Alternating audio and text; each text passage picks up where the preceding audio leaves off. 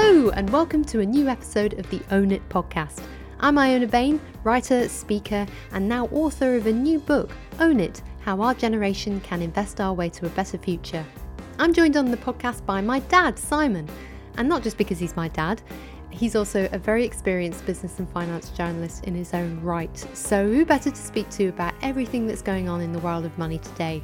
And that's why we're sitting down to have hopefully funny, frank and fascinating conversations about finance. And we'll be joined by some brilliant guests along the way. Now, apologies if you were expecting this podcast a little sooner.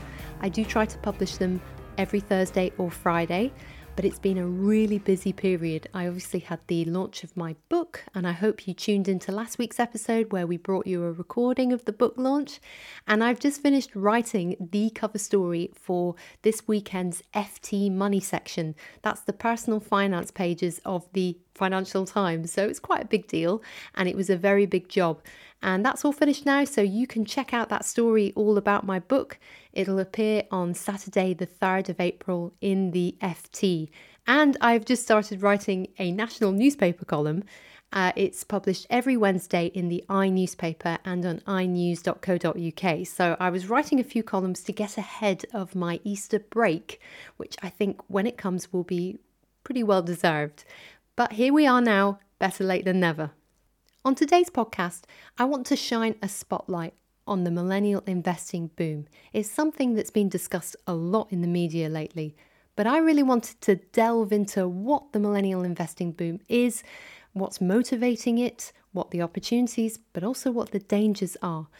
And this is on the back of some very interesting research that was published last week by the Financial Conduct Authority, which is Britain's financial watchdog. They teamed up with research group Britain Thinks to find out why so many young people are going online for the first time and opening investment accounts, and why a lot of young people are putting their hard-earned cash directly into trendy shares like Tesla, cryptocurrencies, foreign exchange, contracts for difference, and other very risky assets. And this research uncovered what you could describe as a heady brew of emotional and social motives, which included a lust for novelty, challenge and thrills, a chance to play in the big leagues, to use their words, and perhaps turn investing into a hobby or maybe even a new social status. I can't think why young people would want any of those things after the past year. But anyway, it's clear that those kinds of intense desires go way beyond all the sensible factors we're routinely told should be the only ones to consider when we start investing, such as the need to plan for long-term concrete goals. And it's clear that certain free and easy trading apps are tapping into the psychology of our generation much more effectively than the old guard. So I want to find out what is making young investors tick today, and should we be worried? Well, someone who knows a thing or two about this subject is Myron Jobson. He's personal finance campaigner at Interactive Investor, which is one of the UK's largest platforms and has seen a big uptick in new customers this year. So on this episode, I'm talking to Myron about what young investors need to bear in mind as they navigate the modern maze that is investing. And then I go on to talk to my dad about financial education.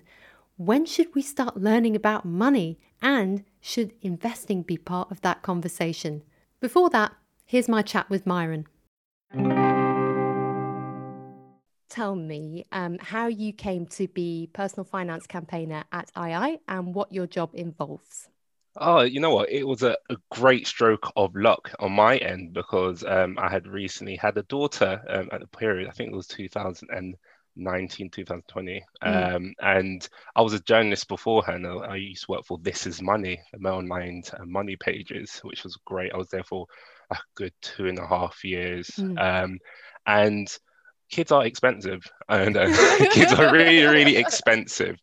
And as much as I loved my role, I realized that I don't think I will get the money I want basically in financial journalism. Yeah. But I really want to do something that allowed me to continue what I did in my role because, you know, as a personal finance writer, I was able to really speak to people and help them with their real life financial issues. And I wanted a role that allowed me to do something similar, but, you know, with the money I need, I suppose, to raise my child. And fortunately, this role at Interactive Investor came up, and I Mm. seized it with both hands and haven't looked back since. Absolutely. Well, I admire your honesty as well about how tough it is to make it in financial journalism as well, in terms of, you know, it's a tough job. It's not something that necessarily pays all that well, and you work very long hours and you don't always get the kind of credit that you deserve. But actually, financial journalists do a stellar job of really holding firms to account and informing the public about their finances too. So it's a very underrated profession, wouldn't you Oh, say? I agree massively. I agree. But it's great that you are continuing that campaigning spirit within II, and you have been very vocal about lots of issues that are close to my heart as well, which we'll definitely get onto. But I want to ask, has II seen a big uptick in new young investors? And if so, what do you think the reasons are for that? Yeah, we have seen an increase in the number of young customers coming onto our platform and using our platform. So, like in Q4 last year alone, 25% of new customers were actually young customers. And I think the reason is, during lockdown, you've heard this term accidental savers, Mm. used a lot, by people like myself in the media. And that's what happened. A lot of people have found themselves being able to save a lot of money from, not having to travel into work or go to Tesco and buy those meal deals every day, Yeah. working from home. And so they've been able to save that money. But what they've realized is savings rates are just terrible at the moment. They're not great. You don't really get much bang for your buck by putting your money in savings. And those who can afford to lock away the money for longer terms have realized that, investments really does help you get more bang for your buck, I suppose. Mm. And I think a lot of people heard about investments. A lot of young people know about investments, have heard about investments and thought, oh, actually, this is something I probably should think about. But over the past year, they've had time, actually, with social life just fallen off the Yeah. cliff, isn't it? They've had that time to actually think about it and do their own research and actually, yeah, dip a toe into the world of investments. Yeah, so it's quite an exciting place to be at the moment, because there's been this flowering of interest in investing, and that brings opportunities and risks. But I'm curious to know, what do young investors on II tend to gravitate towards? What are they buying and holding in their portfolios? It's not too dissimilar to the customer base in general. Mm. So you have customers like Vanguard Life Strategy, they're the suites of funds. They are really popular with our customers, and they're also popular with our younger customers too. Scottish Mortgage, for example, that's on our Mm. top 10 best-selling funds of 2020, and it remains a bestseller this year. And one interesting difference with our young customers compared to our broader customer base is they tend to have more US equities, in their portfolios, than our broader customer base. So Apple, for example, they tend to hold more tech-based holdings. So yeah, that's a differentiator. That's interesting. So you think perhaps that the younger generations are a bit more globally minded in how they invest, compared to, say, older investors who, certainly here in the UK, tend to be very focused on the British stock market and the opportunities there. Yeah, and that's what our customer data shows really.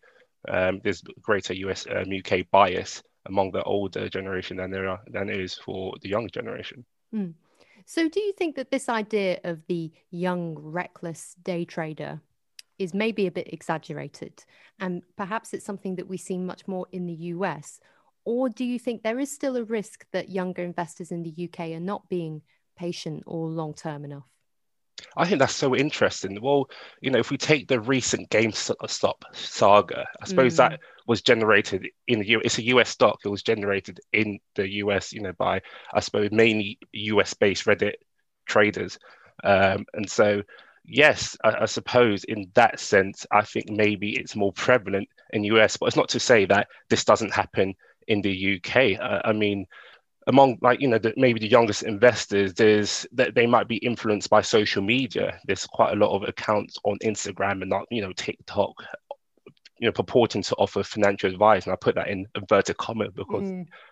it really is, and it's quite worrying. It's quite worrying, the things you see on social media that's purported to be financial advice, because a lot of them just tends to be misleading. And Mm.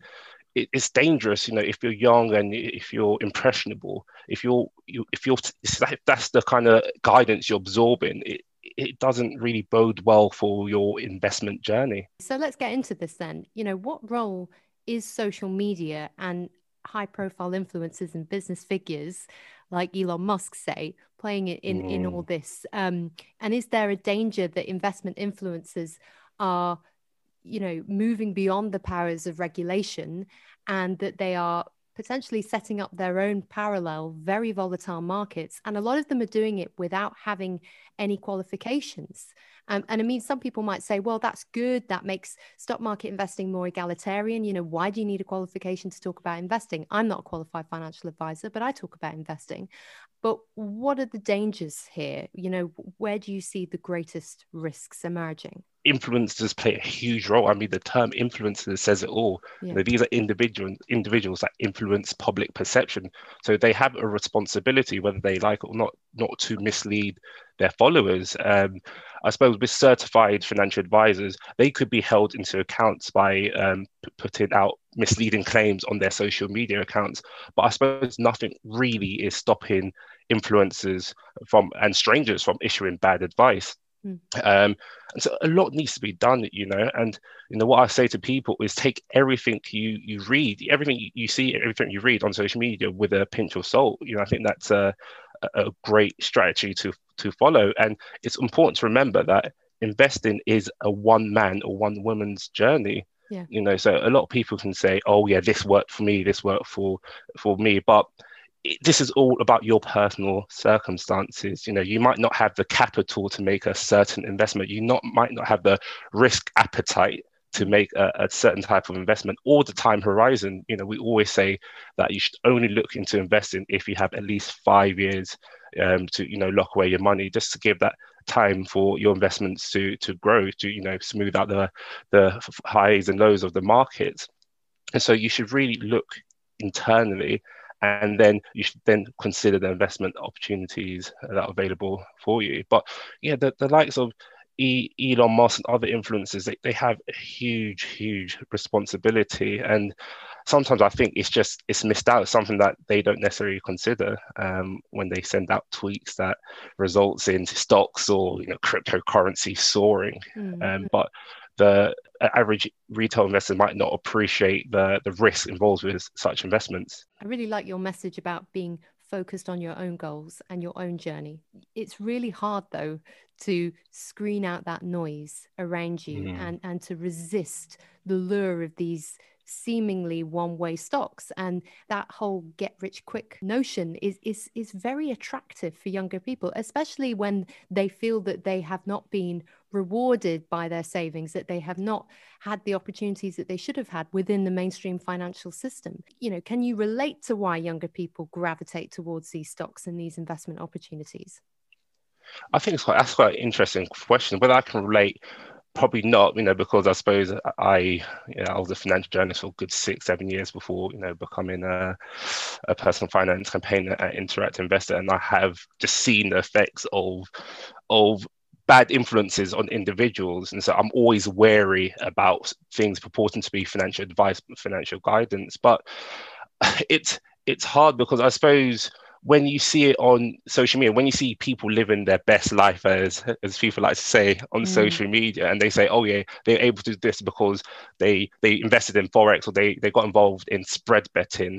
It's very hard for young people to ignore that. They think, oh wow, is this how you can do it? Oh, it sounds very easy. Perhaps let me try and emulate your success. But it seldom works out. These get rich quick schemes seldom works out. I mean, if they did, everyone will be millionaires. And so it's easy. I can appreciate the allure of such schemes, but you have to be skeptical. And you're right, when you are a journalist and when you're writing and talking about these things day in, day out for a long time, then you develop that healthy skepticism that's necessary to manage your finances well. And it's just so sad that lots of younger people don't have that skepticism, and they may believe what they see online. So it really begs the question, why are young people, for the most part, so badly educated and informed about stock markets and investing? And what would you like to see done about that? What needs to be done to change that situation? Iona, it all comes down to financial education, doesn't it? I Totally. mean, it's something that's just maybe not taken seriously. I know it's part of the curriculum, and it has been part of the national curriculum for secondary school since I think 2015, but Mm. it often jostles for space with other subjects. And a lot of teachers might not necessarily have the support to do these lessons to teach their pupils about financial education, but it's just so important. Mm. And the thing is, for many young people, not just young people, but just for many people, the lessons about money, it comes from being burnt, from a Yeah. bad experience, be it spending too much on your credit card, not being able to afford the monthly repayments and getting yourself into ridiculous debt, or being fallen victim to scams because you haven't been able to identify the telltale signs of a financial scam. So it really is important that we get people financially educated, and I think we all have responsibility, the media, the industry, to help people really understand their finances. Mm. But when it comes to classrooms, one thing I do want to see is financial education being like mandatory, to make sure that not just secondary schools but also primary school children are learning about financial education. And it really doesn't take much at all. I mean, I have a 3-year-old kid and I'm teaching her about money. She can recognize, pennies, she can recognize different coins, and she's 3 years old. And I think, obviously there's a big difference between recognizing coins and understanding what a derivative is and mortgages. But, space the message is start them young. Pocket money. You can teach kids about the value of money by giving them pocket money or giving them money for tasks, chores that they complete around the house. So Yeah. I think it really, really is important. Yeah, I'm so glad to hear that you're teaching your daughter already, because I do think that even at 3, she's probably picking up a lot more than we think. And it's commonly said that you develop your attitude to money by the age of 8. And maybe some parents don't believe that those kinds of attitudes can be formed so early on, but Yeah. it's true. And therefore, if you're not talking to your children about money and then hopefully setting a good example for your children, then you're passing on possibly some quite dysfunctional attitudes and behavior. And then that's how the cycle continues, really. Yeah, but you know what? Having said that, Iona, I think things are getting better. So at Interactive Investor, we host this initiative called Personal Finance Teacher of the Year Awards, Yes, I've which is seen it. actually, I'm hugely admiring of that initiative, because I think it really calls out people who are actually making a difference in the classroom, who are devoted to the subject, because that's what's needed a lot of the time yeah, to make financial education happen. exactly, and especially at a time such as this during the coronavirus pandemic. And luckily, we last year we had quite a few entries, and they just show how people are being innovative. Even though Mm. lockdown is happening, people are still some teachers still doing their hardest to teach their kids about financial education, which is really, yeah, it makes me feel great. It really does. It makes me feel optimistic. So let's talk about some of the assets that young people need to be wary of. Talk to me about Dogecoin. If I've pronounced that correctly, what the Uh, hell is Oh it? my gosh, Dogecoin. I didn't know much about it until probably early last year. So apparently, Dogecoin is a cryptocurrency and it's based on an internet dog meme. I can't describe it. I can't describe it. I wish I could show. I wish I had the pictures to show. But yeah, it started in 2003 and apparently it was created as an alternative to Bitcoin. Mm.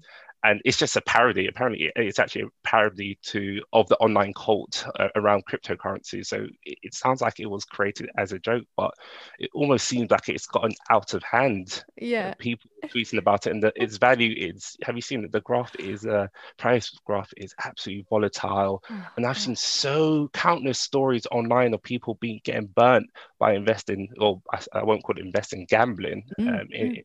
in such assets. It's If terrible. if you can even use that word, I mean, it's getting on for the same kind of craze as Beanie Babies and tulips there, really. I mean, it's got absolutely no intrinsic value. I mean, it's Yeah, definitely different and separate from Bitcoin. And you can discuss whether or not Bitcoin has got this inherent value, and whether or not it will genuinely become a valuable and more stable asset in due course. But I mean, something like Dogecoin, it's a joke, it's a meme, and yet people are investing in it. So is this a sign that markets have really lost the plot in a way, and that people are putting their money into some really crazy stuff? And is this not what happens before we have a big crash?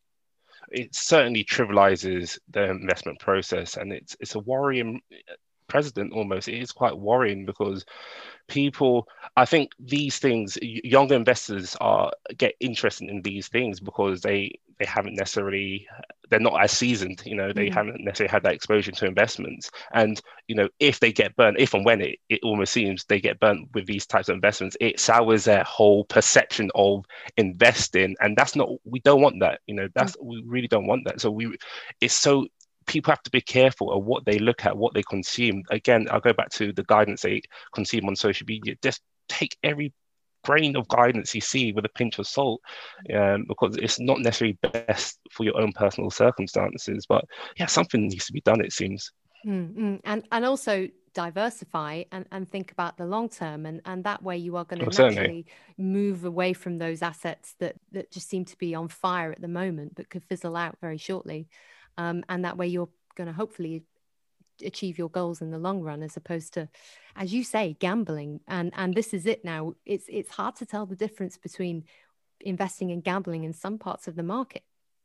Yeah, and it's like cryptocurrencies, Dogecoin, where it's its intrinsic value. It's different with shares because you can have a look at the company's balance sheet, you can have a look at the assets, the property they hold, all sorts. But where is the value in Dogecoin? It's very difficult to source the value.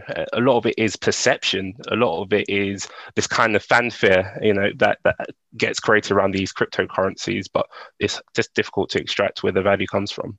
Other things that I'm concerned about are Forex and spread betting, which we're seeing promoted so Yeah. much on social media. Why do younger investors need to be careful about those things? Oh, it's just like, spread betting, it's simply speculating on whether the asset price will rise or fall. And they use the prices offered by brokers. You don't buy or sell, so you don't own the underlying assets. But you make a profit based on whether your call is right. So whether the market moves in what you say it will move. It's dangerous because who knows? This is just like almost pointing at your crystal ball and making a guesstimation that way. No one knows. Even the most seasoned city banker doesn't know how, or fund manager doesn't know what the market is going to do. And the issue is a lot of, again, this is something that's promoted widely on social media, and a lot of tutorials of how to become a successful spread better. But more often not, I think the FCA a couple of years ago released a figure. I think around over 80% of people who are involved in such trades lose money, and people really need to remember that it's a very, very high risk. It's very high risk. And if you're starting out, please just walk before you run. These investments are too high risk. It's what you said earlier, diversify. If you don't know what fund to invest in, if you consider a multi-asset fund which does a diversification for you. When I say diversification, it invests in different assets and also different regions so that you're not overly exposed to one asset or one region. You might say that technology has opened up investing for younger people, and it has made it possible for you to invest in individual shares and in funds, but that potentially it's made it all a little bit too easy as well, and that it's a far cry from the days when you'd have to pick up the phone to your broker and place the order, and maybe that process put a little bit of friction in your investment decisions, whereas now you just tap your phone a few times and away you go. Yeah, people have to be aware of their decisions. I suppose there's almost no delay, especially if you invest in the stocks. Once you want to invest in stocks, you can tap a button and that's added to your portfolio. But you really have to do your homework here. You really have to consider your own personal circumstances before you hit the execute button. Totally. Because if you get it wrong, it can have a telling impact on your financial position. So we've talked a lot about this whole landscape, but we could talk all day about it. It's fascinating. Yeah. But I would really like to have maybe a few tips from you on how investors can be smart and do the right thing. We've already talked about some really good principles like diversification and thinking about the long term and doing your research.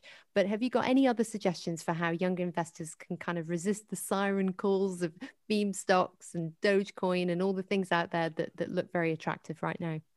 Yeah, most certainly. It's what I said earlier, run your own race. That's what you have to do. It's all about your own personal circumstances. I suppose the first question you should ask yourself is why you want to invest. It's really easy to get caught up in the excitement of making a decent amount of money through like one of these get rich quick schemes, but more often than not, it results in you losing money.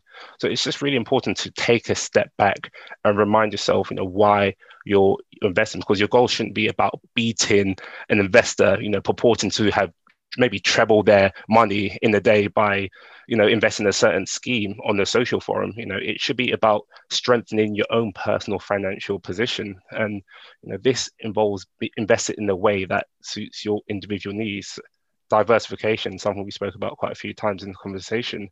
And also you have to remember about your investment costs, minimizing your investment costs. But I appreciate, investments can be quite complex. And when I was doing this, I've had so many people ask me the same question. Oh, how do I get started? What's the best way to get started? There's so many stocks, there's so many funds, investment trusts to invest in. How do I get started? So it is easy to get overwhelmed by the sheer wealth of options available. But it's what I said to you earlier, just do a walk before you run approach, looking at funds and investment trusts rather than maybe cherry picking all the different equities and all the different options out there, like, Bitcoin. Anyway, we won't go into that. Yeah. But, before I go off on another tangent, but yeah. yes, as I say, a good walk before you run the project is great. Multi-asset funds do a lot for you. So for those who really want to get started, maybe start simple. And then as you get better versed in the world of investing, then you can then start making other bets, that might be more exciting, but just start simple. And to keep with your sort of athletics analogy, it's a marathon, not a sprint. This has been so interesting. I hope that perhaps we can talk again sometime soon. Thank you so much for coming on the Own It podcast. Oh, thanks for having me. Does this show that we need to have financial education about pensions, about investing, big money subjects? Because as things stand, yes, financial education's on the curriculum, but the issue is that it's not really compulsory, as in it's not up there with maths and English and a foreign language. Yeah. It's part of PSHE, personal, social and health education, Right. which covers an extremely wide gamut of stuff. I think it's fair to say that in many schools it's very much a case of it's a Wednesday at the end of term, the teacher pops on a film about money, or they get someone in from the local bank to give a talk about money. And it's not really that much more advanced or sophisticated than that, unless you've got a teacher really championing that subject, talking about it on a regular basis with their pupils. And if you have a teacher like that, then they are amazing. I mean, I suppose, I don't know what expectations people have about the school curriculum these days. And people like me, we don't really know what's in that curriculum and what's being taught. Is it unreasonable to expect that real life, features in the curriculum? Perhaps it features too much, in terms of traditionalist view of what should be taught. But it seems we haven't really moved on, from having this tokenistic sort of, slot, which doesn't really relate to anything that the young people are experiencing. Whereas what they are experiencing is influencers on social media who suddenly got onto the whole money agenda. Yeah, totally. So I think that if schools don't get into this area, then we can be sure that others on the internet will get into this area. They'll be giving your kids the financial education that they're missing out on. And that might not be the most balanced or wise financial education, we say? Absolutely. Well, which is why, there's a lot of talk about how financial institutions have got to get into the present century and start communicating via these media. If we think about it, this is the only way young people are going to consume that information, then they've got to be out there. Yeah. And they've got to be doing it with the sort of imaginative, platforms and vehicles that young people are actually going to notice. Absolutely. But I've been talking about this for years. I've been saying this to the financial industry for so long. I'm sick and tired of saying it, to be honest, but because at some point we've got to convert the words into action, and we have to start seeing a much more concerted effort, not just from the big financial institutions, but from financial advisors as well. You've got great people like Martin Bamford, who are really active on social media, you know, busting a lot of myths around day trading and get-rich-quick schemes. But there isn't enough of it out there. And financial advisors, I feel, are just sort of hoping really that all these young people will one day get off the internet, grow out of it and fall into their laps. And then at that point, that's great for their business. But actually, I just think that's massive complacency, and it's just taking a huge risk apart from anything, as well as potentially abandoning an awful lot of young people to the wild west of the investing internet and letting them get their information from these sources.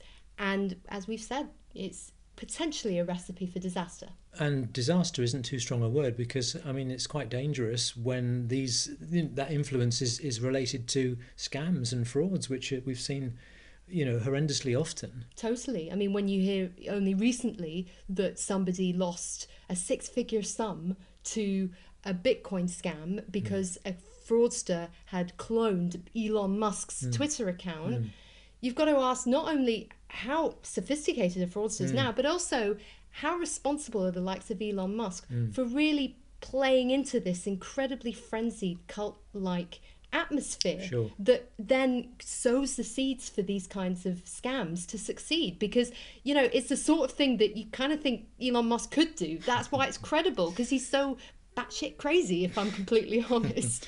So I think that's a wider conversation that we need to have. You know, how do we get back to a kind of smart, sane investing culture so that young people can kind of understand what the, you know, rules of engagement are, and they can identify so much more easily when something is a scam, when something is ridiculous. Meanwhile, you never know where the next scam is going to come from or what it will look like. By definition, you know, that these guys are staying one step ahead. Yeah. So you've got to stay one step ahead, and as things stand, you've got to educate yourself. That's it for this week's episode. Thanks to Myron Jobson for joining us, and of course to Simon as well. If you've got any feedback or suggestions for the podcast, then you can email readers@youngmoneyblog.co.uk, or you can tweet me at IonaYoungMoney. And you can find out so much more about investing by reading my new book, Own It: How Our Generation Can Invest Our Way to a Better Future. It's out now on Amazon, Waterstones, and through my publisher Harriman House. And thank you for listening. We'll be taking a wee break over Easter, but I hope you'll join us the following week for the next episode of the Own It podcast.